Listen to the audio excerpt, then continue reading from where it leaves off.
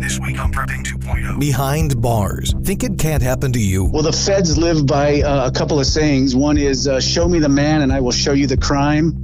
And the other one is, every man on earth commits 3 felonies a day. So they can pick you out at any moment of your life and put you in this situation that I've just lived through. When disaster strikes, will you be prepared? This is Prepping 2.0 with authors and prepping experts Glenn Tate and Shelby Gallagher. Online at prepping2-0.com. Get ready. Prepping 2.0 coming in 3, 2, 1. Welcome, everyone. This is Shelby Gallagher over at Prepping 2.0. And I'd like to say good morning and hello to my co-host on this show and co-host in life, Glenn Tate.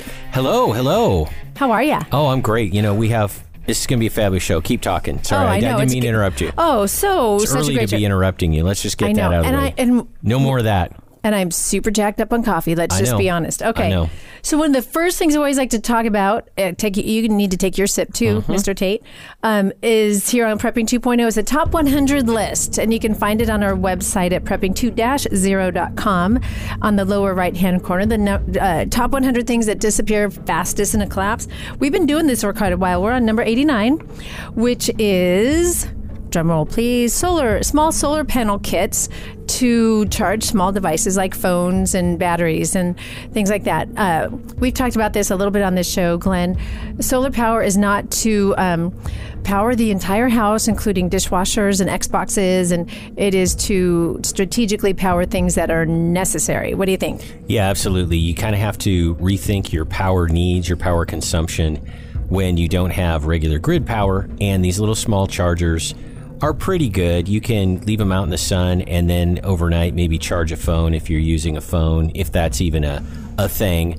But you're right, you just have to understand that there are limitations. There are some cheapy ones on Amazon. I don't know about all of them, haven't reviewed them. They're in about the $20 range. I know that Power Film Solar, who are friends of ours, not sponsors or anything, they make a pretty slick one that's more than $20 but is really nice. So yeah, you can't have too many of these. Obviously USB connections have now become just almost universal. That's the U in USB, isn't it, right? Anyway, and so they power a lot of things, not just phones now, flashlights, all those things. Get extra because they're going to be valuable. They could be good for barter. They could be good for helping people out. You can't have too many. Get them cheap while you can. Absolutely. Like so many other things in the prepping world, right? Well, I wanted to mention, speaking of electrons, one of our sponsors, EMP Shield. They make a device that you wire it into something, a generator, vehicle, your house, and it protects from an EMP pulse. And that could be a really, really good thing to do. So you go on our website, Prepping2-0, you go on the Friends and Affiliates tab, you'll see an EMP Shield logo, click on it, and you'll be getting $50 off a unit. They're about $300 to $400 to give you some idea, and you use the discount code Prepping 2.0 and you get the $50 off. So it's pretty good. So good product, good price, and good partners. We love those guys. Yep, absolutely. Oh, another quick thing I wanted to mention: lurkers. Before we get to Todd in about 30 seconds, lurkers come out of the shadows. What does that mean? If you're listening to this show on the radio, you're listening to this show, the regular show on the internet, with Spotify, Apple, blah, blah, blah, and you hear about this cool after show and all these video bonus shows and all these cool things, but they're not available to you, that's because they're available to Patreon supporters. Go on to prepping2-0.com and you'll see right in the upper right a big red thing that says join Patreon. For $2 a month, you can be a Patreon supporter and get the after show and other stuff.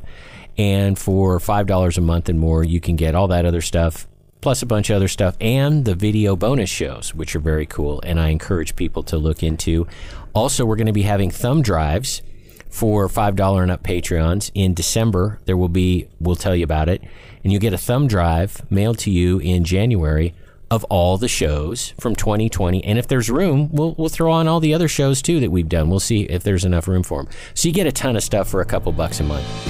Well, I wanted to state the topic of our show, and it is, as you probably saw from the title of the show, Todd Engel, the first political prisoner of the Second Civil War. And Todd has an interesting life. He'll expand on this, but he's pretty much a regular guy. and he was at the Bundy Ranch and got arrested and was convicted in federal court. Spent 4.5 years in federal prison at Lompoc, if I recall correctly. But here's the good news. His sentence was vacated by, of all things, the Ninth Circuit Court of Appeals. Normally pretty whacked out, but they get things right on occasion. And by the way, vacated sentence, that's Latin for it never happened. Vacated doesn't mean you went to the Grand Canyon with Grandma and Grandpa in a minivan. That's a vacation. That's a different thing. Vacated means it never happened. So he was never a felon and was never guilty and can possess firearms. So our guest, like Glenn just said, is Todd Engel. By the way, I think our after show today is going to be kind of spectacular. So Todd, he's on the line with us. Welcome to the show. Tell us a little bit about yourself. Well, hi Glenn, hi Shelby. Well, I've been, I started out just as your regular prepper living in the heart of Los Angeles when I was just a pup. And it kind of paid off a few years later after I started buying some extra stuff just in case, of earthquakes in California, when the Rodney King riots exploded 5 miles down the street from the house. And all the grocery stores shut their doors, and the bank shut their doors, and the gas stations shut their doors, and general panic ensued throughout all of Los Angeles. And I was able to loan out extra guns and extra food and extra supplies to people that didn't have a day's food in their pantry. So that was entertaining, and that after the riots calmed down, which those riots seem to be rather tame compared to some of the stuff we're going through nowadays.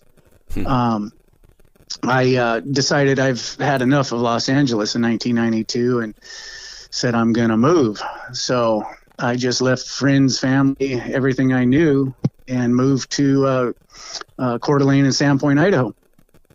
No job, no friends, no family, no money, and just wanted freedom. Wanted to be able to hunt elk and raise a garden and live where the trees weren't planted by man, but planted by God. So I landed in North Idaho and have basically been here ever since. As time went on, I just I threw some blizzards and said, well, I better, I can see that I can't get out because I always usually live remote. If it gets too deep, I'm going to be in here for a week or two. So my prepping kind of accelerated, and then I actually arrived in North Idaho right when the Randy Weaver thing took off, and then the Waco thing took off, and I'm like, wow, this thing is a little bit more interesting than I thought. So I made sure I had extra of everything, a little extra ammo, a little extra food, way to charge batteries and all of that, and just make sure that if I had to go without a grocery store for a month, I could do it. Well, then the month led into a year, and then I had enough stuff set apart aside for a year. And then heck, it got to a point where it makes you feel comfortable to have extra. And then ultimately I now live in an off-grid cabin up outside of Bonners Ferry, and when the electricity goes off in town, I don't even notice.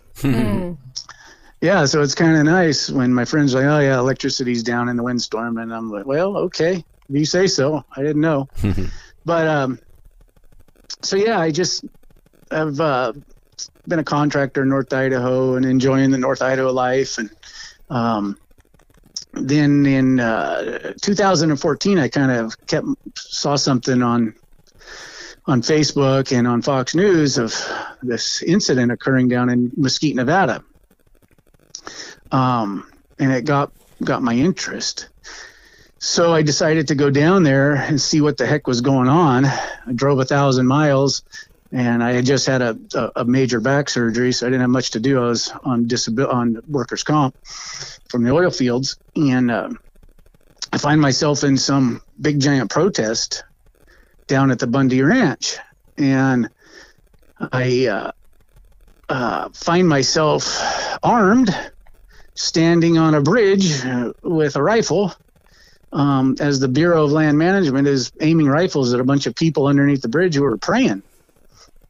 So, to make a long story short, I ended up working with the state troopers that day to try to calm the situation down, and everything ended peacefully. As we know, it was pretty heated. So in 2014, that was kind of a pivotal point. And as we watched for the next 2 years, things begin to heat up, especially in the Patriot community after that. And then in 2016, we saw the Malheur Refuge thing occur with Ammon and the guys. And then in March, we were all rounded up and arrested for going to the Bundy Ranch. So I found myself under a federal indictment, just as your common guy who just was just basically a patriot, just not an extremist or a terrorist like they were calling us. And I was facing multiple life sentences. So it's pretty terrifying when you read an indictment that says United States of America against, and there's your name. Mm. Yeah, it's one of the most terrifying things you can ever see. Mm-hmm. So at that point, I'm thinking my life is basically over because you don't beat the federal government. So it took about a year to get us into trial, and they finally got us into trial. And at that point, they had given me such poor attorneys that I ended up having to go pro se and defend myself, which I'm completely incapable of doing. But I figured I was better to defend myself than have somebody that couldn't care less what happened to me. So it was the only option at the time. And they have a saying that only a fool, what is it? The man who defends himself has a fool for a client. Yep. Yeah. So I knew that, but I really didn't have a choice. So I defended myself during trial, and it was pretty much a kangaroo court. We weren't allowed to mention the First Amendment, the Second Amendment, the Constitution. I couldn't say freedom of speech in our courtroom. And generally, we couldn't talk about what had occurred at the Bundy Ranch with the Bureau of Land Management. But we knew that they had they were doing some dastardly things out there. So I was ultimately convicted of 2 counts in the trial, and which we didn't think would hold much time, but it could have held, I found out, up to 20 years. Oh, boy. Yeah, so it was pretty terrifying. I think I was going to go do 20 years. But it looked like I was going to get sentenced to maybe 3 years. But you never know what the feds will do to you when they start telling mean stories about you. So as I'm waiting for sentencing, my co-defendants, the second trial started, and that one went so bad for the feds that all of my co-defendants walked out of the courtroom as free men. Yeah, I remember that. Boy, do I remember that. Yeah, so that was good news. And then in the third trial with Cliven and Ammon and Ryan and the guys, the case completely fell apart on the government. And the judge declared a mistrial. And right in that phase, the government's their own investigator turned on them and became a whistleblower against the government. Wow. Yeah, and he told the truth of what really happened out there and what was really going on behind the scenes. And I got to read his whistleblower memo. It was 18 pages, and you can look for it on the internet. It's you can find it there. It's a pretty shocking read. So I read that, and it sure looked like I wasn't going to be sentenced, and I was going to be given a new trial and given a little bit, get some justice. So as he wrote that whistleblower memo, the case fell apart against my co-defendants, Cliven and the guys, and they all went home. They all walked out the door, and then on January 8th of 2018, the judge dismissed their case with prejudice, which means they're free to go. They have all their rights back, free, and all their their life has been restored to them, except for the loss of a couple years. So at that point, it's pretty obvious I was going to get some relief, also from the judge. She just let everybody else go. And all my other co-defendants that were in prison with me waiting trial, they all walked out. And I got to say goodbye to them at the door, and they all went home to their families. Case dismissed with prejudice, because the government couldn't have this whistleblower testify in a court of law and put all this stuff under oath. He knew too much.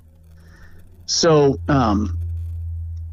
we were seeking a bunch of relief to get me released also. Well, on July 19th, when I was supposed to be sentenced, everybody expected me to be going home. And instead, the judge actually sentenced me to 14 years. Oh, my gosh.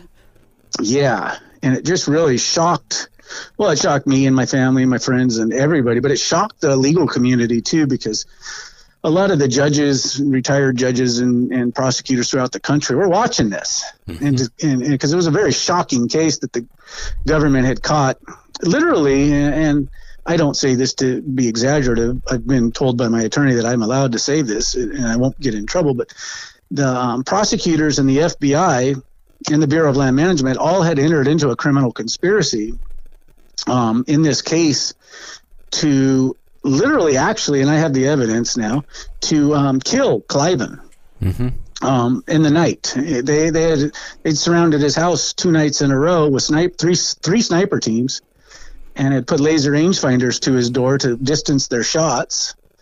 And they never could get the shot, I guess, because they weren't able to kill him. But these are the things they kept from us in my trial that I'd been trying to prove that they'd done, that they'd been hiding all this evidence. So they sentenced me to 14 years and stuck me in Lompoc Prison in California, which is a medium security prison, when all of my points showed I should have been in a camp, which doesn't even have fences. But they put me 2 levels higher than that, and in a place that's definitely not a camp. Yeah. So they were just being kind of mean as they could be to me, because we'd stood up to them. Yep. Wow. So for 26 months, I was in Lompoc. And we had filed with the Ninth Circuit Court of Appeals, and we had were concerned because the Ninth had always been not the best court.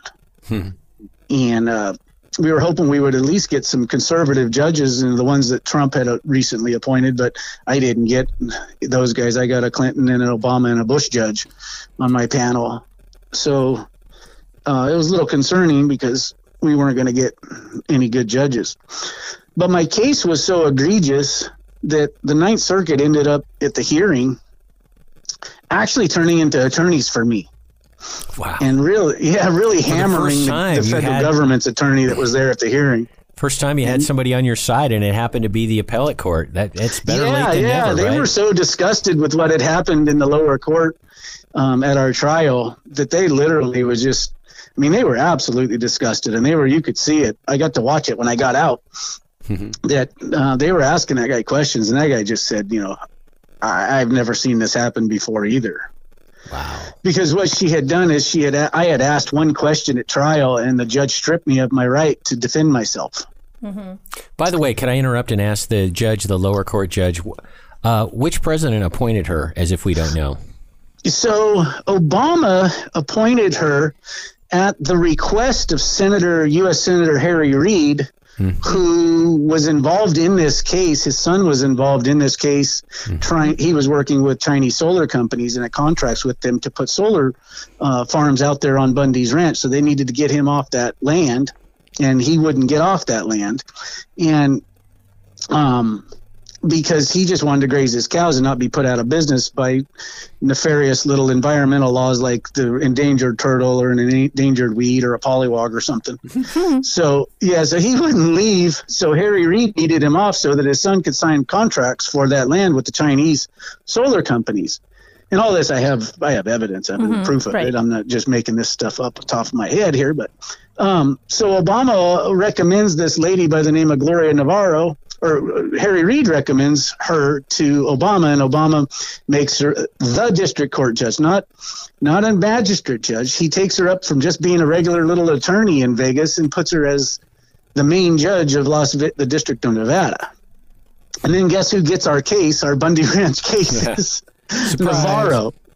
So you can see the conspiracy just working its way through the system. So it was literally a kangaroo court for the first 2 trials. Yeah. And then the third trial, she kind of recognized she was on the wrong team. She was on the losing team. She was going to be in a lot of trouble because she was getting involved in the conspiracy and really trampling all of our rights. And she kind of switched gears in the third trial and let those guys have some rights and wasn't so oppressive in the trial. So all this discovery started getting uncovered that should have been uncovered in my case. So the whistleblower, I'll digress a little bit. The whistleblower, when he wrote his memo in November of 2017 during that third trial, he stated that he had asked the prosecuting attorney 1 week into my trial, have you turned over all the evidence to Todd Engel and the defense? Oh my goodness. Have you turned over my entire investigation to them? Because he was sitting in the trial in the gallery watching, and he said, it sure doesn't look like you've turned over all my evidence and my investigation to the defense. Now, mind you, this is a week into my trial. I'm fighting for my life, multiple life sentences, and the prosecuting attorney told his own investigator, he said, you shut the heck up about the case. You go away and don't ever talk about this case again. And then when he got back to his office had been cleaned out and his safe had been cleaned out and his investigation was gone. Wow. All the hard drives, the computers, the notes, everything. That's a criminal conspiracy. That is exactly what conspiracy. that is. Wow. This is not the movies. I mean, but it sounds like it. Oh my word. Okay. Wow. Yes. So, well, and there was a guy by the name, the special agent in charge of the whole entire cattle impoundment out there. His name was Dan Love. Dan Love is a dastardly fellow that could be in the movies and be the bad guy in the cowboy movies or the dramas. This guy's a really dastardly fellow. He's a real criminal. And he'd actually kept a kill book on his person where he'd been responsible for other cases of all these people committing suicide because of what he'd done to them. Just a really bad guy. Well, he happens to be the one that goes into the investigator's office and cleans it out. Oh, my goodness. Todd, we're going to have to put a pause on that. We're going to make a couple announcements. Then we're going to go and have some commercials. And then we're going to come back into the second segment and keep hearing about this. This is amazing. I thought I knew this story. I apparently didn't. I'll mention very quickly one of our sponsors, New Manna, freeze-dried foods, newmanna.com. If you use the coupon code PREP, you get 10% off. Also, Backwoods Home, great magazine, quarterly magazine, reference piece, basically. And Backwoods Home, if you use the coupon code 6OFF, the number 6 off, you get $6 off. And lastly, but not leastly, a word I just made up, Minutemen Coffee. They have the I Miss America blend, and when you hear what Todd went through, you ought to be missing America. Minutemen, pluralcoffee.com, 15% off. Use the code I Miss America. And when we come back into our second segment, we're going to pick up where we left off. This is an amazing story. Stick around and hear what Todd Engel has to say, everybody. More Prepping 2.0 with authors Glenn Tate and Shelby Gallagher is coming right up. Hear all our previous shows free online at prepping2-0.com. Abe Lincoln here. In 1773, patriots broke the chains of British tyranny by throwing tea into Boston Harbor. On that day, Americans began drinking coffee. We celebrate that event daily here at Minutemen Coffee. All men are created equal. Coffee is not. Minutemen Coffee is roasted to perfection in small batches. Bold, smooth, and never bitter. Shipped to you fresh daily. Whole bean, ground, or our patented pods. www.minutemencoffee.com. Shelby Gallagher here. We found that you need to layer your food preps. Yeah, this is Glenn Tate here. A lot of times the hardest part of layering is the long-term foods. We love New Manna foods, which have a 25-year shelf life and are non-GMO. Also, organic meals are available. New Manna comes in family-style portions and in bulk. This is not backpacking food. It's family meals that last for at least 25 years. The perfect freeze-dried part of your food layering. You can get a sample of Numana meals for $19.95 and see for yourself. You will be amazed. Prepping 2.0 listeners get a 10% discount by entering the code PREP. Go to Numana.com or click the link on the Prepping 2.0 website. Give it a try. Numana.com. That is NUMANNA.com. When the grid goes down, darkness will descend fast. Used to be there was nothing you could do about an EMP, electromagnetic pulse, or CME, coronal mass ejection. Now you can protect your electronics, protect your family, thanks to EMP Shield. EMP Shield invented a simple-to-install device that prevents whatever's connected to it from frying in an EMP or CME, and it costs just a few $100s. EMP Shield has been tested by independent laboratories and passed muster with the government, which has ordered lots of them. Google EMP Shield and see for yourself. And save some money. Get a $50 discount per device. Go to prepping2-0.com. Click on the Friends and Affiliates page, then click on the EMP Shield logo. At checkout, use coupon code PREPPING 2.0. It's all one word. PrepperNet, where preppers unite. Looking to meet other like-minded people in your area? Looking to start your own prepper group? Already have a group? Join PrepperNet.com. PrepperNet has gathered the biggest names in the industry to help unite preppers everywhere. Join John Jacob Schmidt, Scott Hunt, Dr. Bones and Nurse Amy, Glenn Tate, Shelby Gallagher, Charlie Hogwood, Samuel Culper, Survivor Jane, Rick Austin, Franklin Horton, Ryan Mitchell, and Brian Duff. Our team is united. Check us out at PrepperNet.com. PrepperNet, where preppers unite. PrepperNet.com. Now, more of Prepping 2.0 with authors Glenn Tate and Shelby Gallagher. Welcome back, everybody. This is Prepping 2.0 with Glenn Tate and Shelby Gallagher. But more importantly, we have a great guest with us, Todd Engel, who went to prison and was freed for being a patriot. Todd, why do patriots and preppers need to have a plan about possibly going to prison, given what's coming in the future? Well, the feds live by a couple of sayings. One is, show me the man and I will show you the crime. And the other one is, every man on earth commits 3 felonies a day. So they can pick you out at any moment of your life and put you in this situation that I've just lived through. There you go. Wow. Wise words. We all need to have a plan. So, Shelby. So Todd, thank you so much for sharing with, I think we all, from the first segment, oh my gosh, just the kangaroo court, as you described, that you went through that got you to being imprisoned. And so tell us what it was like. I want to go more to the human side of this. You and what happened to you and being in Lompoc. What is it like? Tell us what it was like tell us your heart on a bus to Lompoc with nothing but, the jumpsuit that you're in. 14 years looking at you. 14 years. And what, tell us what was going through your head and your heart. Yeah. Yeah. After I was sentenced, it was just traumatic. And you have no idea what prison they're going to send you to, what level they're going to send you to. You're in an information vacuum and you have no idea what your life is in store for your life. So they take you and shackle you up and chain you up like a wild animal and stick you on this horrible bus in an itty bitty cage. And it's just traumatic. And it's a 11-hour bus ride.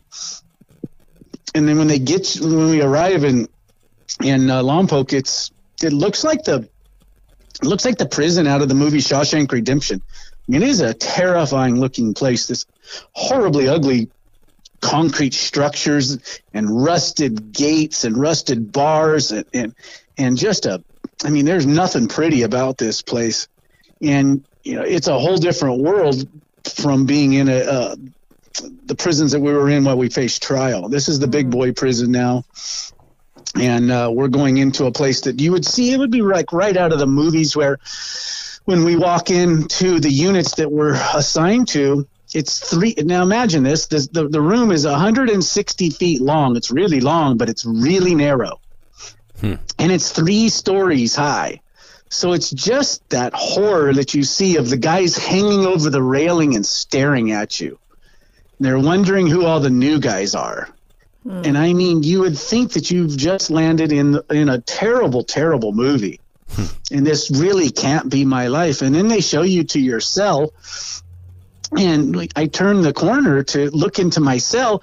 And I thought to myself, you have got to be kidding me there can be no possible way that two men can live in a cell that size.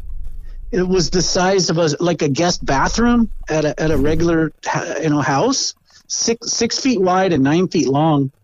And there's not enough room in there to do a push-up. It was the most horrifying thing you could ever imagine seeing. And I'm going to spend years in a broom closet with another guy. And it is just, your life just literally, it just drains out of you. Like, this is what my life has come to. And this is why guys that come into those places, they just literally, there's a lot of suicide in those places because it is that depressing. Wow. So yeah, it was just very difficult. So what were the first? Go ahead. Go ahead. Oh, so what were the? You're in this. What were the first few days like? And because now you have to meet your roommate, and I will add this too, folks. If you want to see some of the amazing stories that Todd has put out on social media since he's been freed. By the way, he's only been out since August. So he's living in September. Oh my goodness. Yeah, the 10th. September the 10th. We'll remember that. The date, absolutely.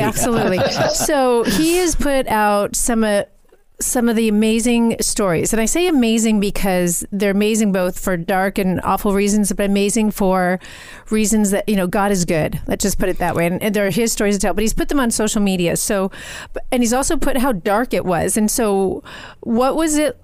Because they don't put you with, the unicorn and lollipops roommate. You were put with some pretty, I think one word you used in particular, and correct me if I'm evil, pretty evil people. Yeah.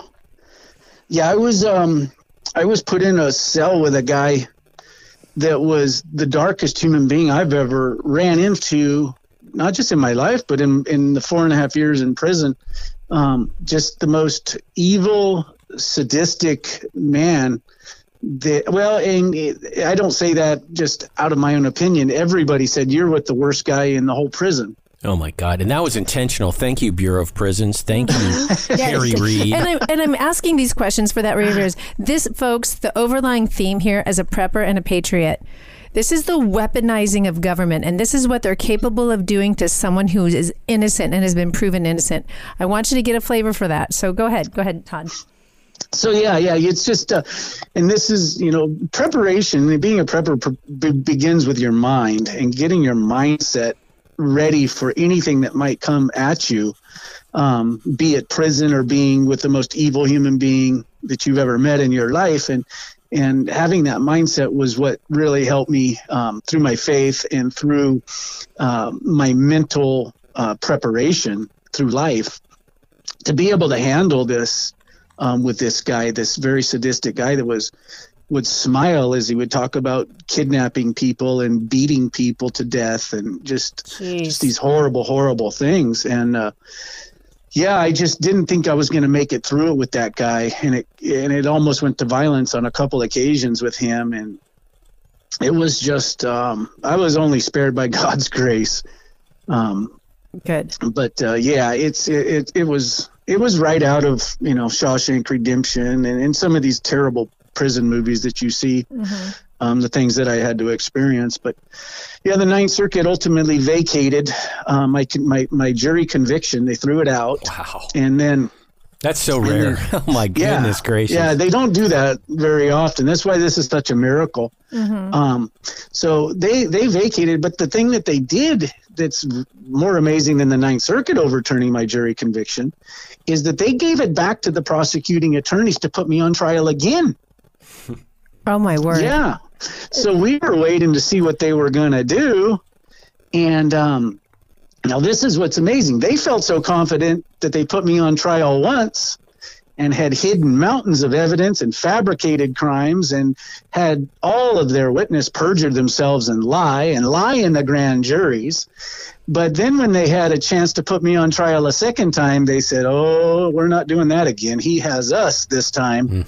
And the truth will come out and we'll all be in trouble and we'll all go to prison because he'll put that whistleblower on the stand for a couple of days and we're all going to be indicted. So they folded up and went home and dismissed my case with prejudice. And I walked out of Lompoc prison a free man who could have all my rights back. What was that like? I mean, the personal side of it. I mean, what were the feelings when you get the word that you're going to be released, and then when you walk out? I mean, this is big. So when my family told me that, first they told me that the 9th had vacated, I was shocked, obviously. But then they waited five more weeks. They kept an innocent man inside Lompoc prison for 5 more weeks. And then finally my family said they're going to dismiss and they're not going to put you back on trial. Well, the guy that I was standing next to at the phone happened to be the Hells Angels enforcer and hitman who allegedly has killed 29 and was doing 3 lives in 120 years. And that's the first guy I gave a hug to. Wow. Wow. So when you hear this story, also realize Todd, he was put in medium security prison. That doesn't mean these are just, tax evaders. No. Good Lord, have mercy. No, these are assassins and cartel members and hitmen, and these aren't the white collar crime guys. These are the murderers.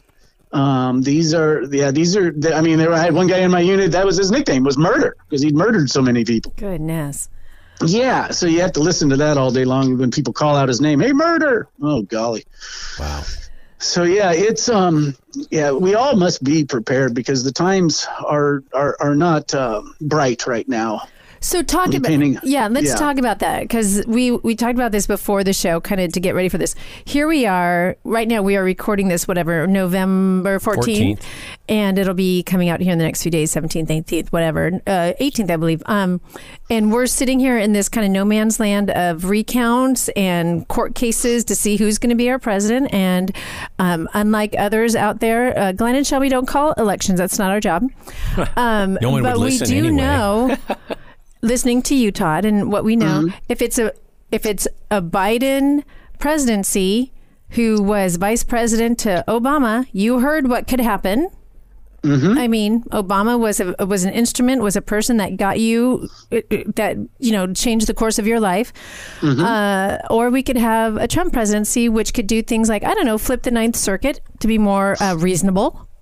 So what are your thoughts on that right now? What do you see in all of that? And I know you have thoughts on that. Go ahead. Well, a Trump presidency would be a 4-year breath of fresh air.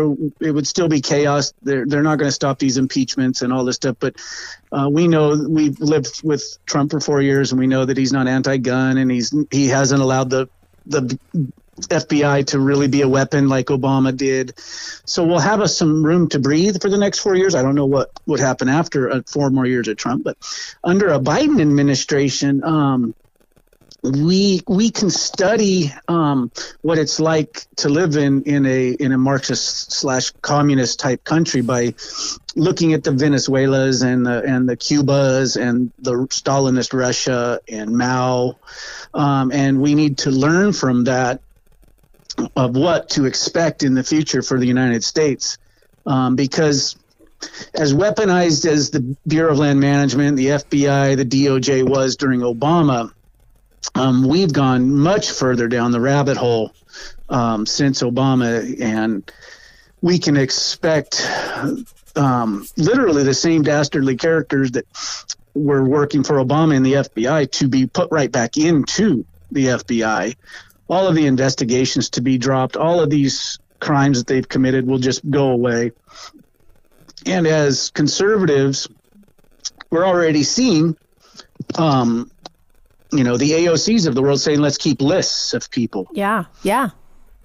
Well, those are the beginning of the things to come, is to keep lists, and they'll keep track of everything you've ever said on social media, on the radio. And in the future, like I said, each man commits 3 crimes a day, according to the feds, and they can indict a ham sandwich. Mm-hmm. So I feel that we're entering into a new phase, and I don't know where you guys stand on the vaccinations, but I know we're not going to take them. Mm-hmm. And we're not going to be able to fly or go to the grocery store or the football game or to get our kids into school without that. So that puts us on a very slippery slope in non-compliance with the federal desires to vaccinate the world. Yeah. And so we must think further out ahead. Where does that really put me on? Will I be able to go to Walmart, or will I be able to get on a plane to cross the country? And the answer is, if you don't take the vaccination, is no.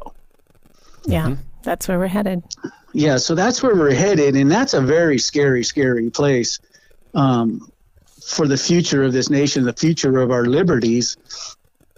So I would, the prepping side of this, as much as I guess you can put away right now, would be wise, because the clouds on the horizon are very dark in the Biden administration. And pull your groups in. I would recommend your tribes or your small groups, and really tie up any loose ends that you may have. Mm-hmm. And just prepare your mind and your body and your spirit for difficult days, because the people of Russia and North Korea and Venezuela, I mean, they know what it's like to live through a communist regime, and it isn't pretty. Mm-mm.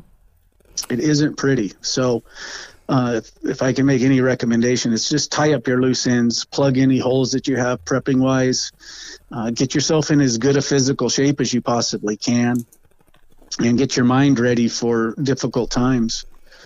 Because I had to, I walked out of the house one day with a rifle to stand up against tyranny, attempted murder of this rancher and the takings of his land. And by the way, all that stuff with Cliven Bundy was not over $1.3 million. It was over $810.56. Wow. Yeah. So at any moment they can fabricate something and use the media narrative to say he owes millions of dollars and he owes a few thousand. But just preparing, that someday you may have to defend yourself against the people that we've always historically felt were our protectors, the FBI and the DOJ, but they're no longer working within that capacity as protectors. They've become weaponized, and I don't like saying this, but the FBI has literally become a criminal syndicate, and it's very, very sad to see. And because this is my country, this is the country I love, and I don't like to think that I've lost my country to these oligarchs and these super elites, but it sure looks like we have. So let me ask you this, Todd. I'm going to go back just a little bit and just so appreciate you sharing your story and getting us a glimpse into what's coming. So one of the things that I've always talked about is that prison life and inmate thinking and being an inmate is kind of the ultimate, I hate to say it, it's like being a prepper. You are living in your mindset. You are working in an environment where you have a bartering system that's very organized, and it's kind of, don't be weak. The weak won't survive. So we talked about that a little bit offline, and things that things become valuable that seem silly to us now. And I'm thinking of an article I read about 3 or 4 years ago. Some study of a prison showed that canned mackerel was the most valuable thing for whatever reason, because it was deemed valuable from the community there. So tell us how your preparedness prepared you for prison, and how, honestly, if you can say this, and don't let me put words in your mouth, your prison experience helped you become a better prepper. So as a prepper, I always kind of followed my own rules, and I stayed in shape, even as an older fellow. I'm in almost my mid-50s here. So it helped to feel confident that I wasn't going to be taken advantage of in that dangerous of a situation. I could defend myself. So that's always that should be a high priority for all of us, is to stay in as good a shape as possible. Because you never know when your ship is going to go down, or your helicopter is going down, or you're getting a car crash in the wintertime and you got to walk 10 miles. But and then one of the other things that becomes really handy is having a set of skills. The guys that really prosper in prison have skills, like some of the things you just wouldn't think that these guys could do. I mean, without any tools, these guys can repair radios and MP3 players. I mean, I don't understand how they do it. They don't even have a screwdriver, but they can take things apart these guys can repair headphones. These guys are so sneaky and so good at some of these skills that they're able to break into the computers in the library somehow and get the entire CD-ROM system out that spins, and then they make tattoo guns out of these things. I mean, these guys just have skills.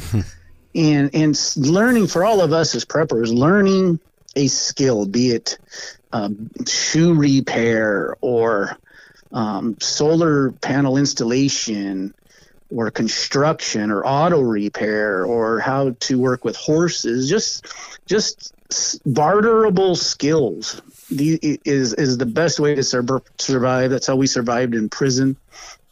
And that's how you can actually not just survive, but thrive by having sets of skills.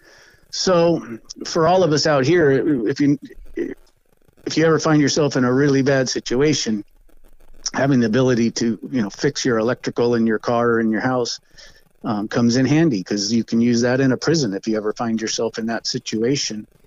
And understanding commerce because this is the prison commerce may be coming to a theater near you out here in the world if we go to a cashless society, which seems to be on the horizon. With this, I guess they're calling it the Great Reset with what's his name, Bill Gates. But we're in a cashless society inside, and barter is everything. Yeah, top ramen in certain prison is the cash. Lompoc was, we used stamps. Stamps was our currency. We would trade food and trade, services. You'd trade radio repair for stamps or food. The guys who I paid a guy to do my laundry $12 a month. So I would buy him $12 worth of commissary, and he had a hustle to do my laundry. But just, always thinking out ahead, having marketable skills. Shoe repair was a big thing in prison. If you could repair a guy's shoes that he spent $60 on, you could get $10 in commissary. So it's just those little things that make you valuable in a grid down scenario, a prison scenario, or an emergency like in a hurricane, floods, or a major earthquake that could, hit California, and having those skills honed at all times is very valuable. Hey, Todd, you're a Christian, and what is it like? What is the spiritual life like in prison? I mean, are everybody dirtbags and only a couple people are Christians, or is church popular? Are there a lot of conversions? What's the story with that? So different prisons are different when it comes to that, but I mean, predominantly it's definitely not a giant church. It's but it is a great mission field, and I made sure that I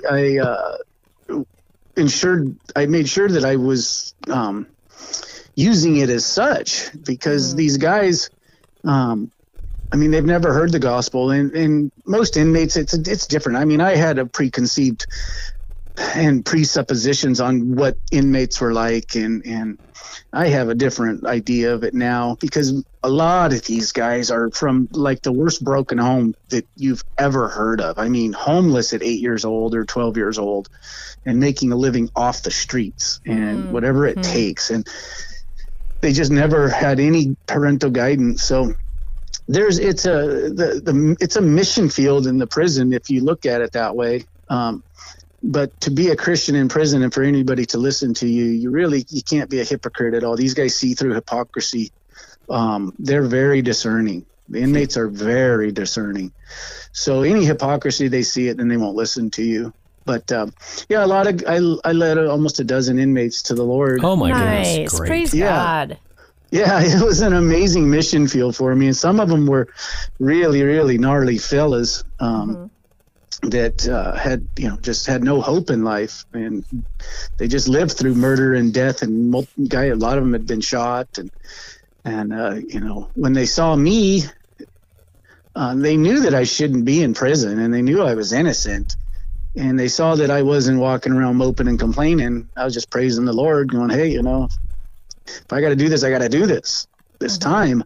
But if God's going to get me out of this thing, he'll get me out of this thing. And I just lived on that. So these guys saw that, and they knew I wasn't a hypocrite because I wouldn't watch their terrible TV or listen to their bad music, or I didn't have all the girly pictures hanging on my prison cell. So then they would listen to me, and that's what opened the door for people to come to the Lord. But no, it's a very dark place. A lot of Islam in there, a lot of Santeria, a lot of witchcraft, a lot of paganism. Paganism is a big thing in the white guys. And all of that stuff is allowed in the prison. They have to actually make accommodations to any and all religions, be it total Satan worship, paganism. It doesn't matter. They get their holidays. They get their time to burn their candles and do their seances. And I mean, for one time, there was 3 black guys, and they were doing some satanic thing in one of the rooms, and they were all butt naked. It's the craziest thing you ever saw. Oh my gosh! So on that note, So Todd, we got to wrap up our regular show real quick in like 20 seconds. If people want to reach you, how can they reach you? Social media? What do you think? Yeah, social media. You can find me on at Todd Engel on Facebook. Okay. And I'm going to be going to, I guess, Parler and all that stuff here soon. I'm just learning all social media again. Very good. So, folks, before we go into the after show, I always like to leave us with the famous quote from Benjamin Franklin. And it seems very pertinent today. Failing to prepare is preparing to fail. Folks, have a great week. Take Todd's advice and be strong, get stronger, and prepare your mind. There's a whole lot of hurt coming in the future. Join us in the after show. Have a good week, everyone.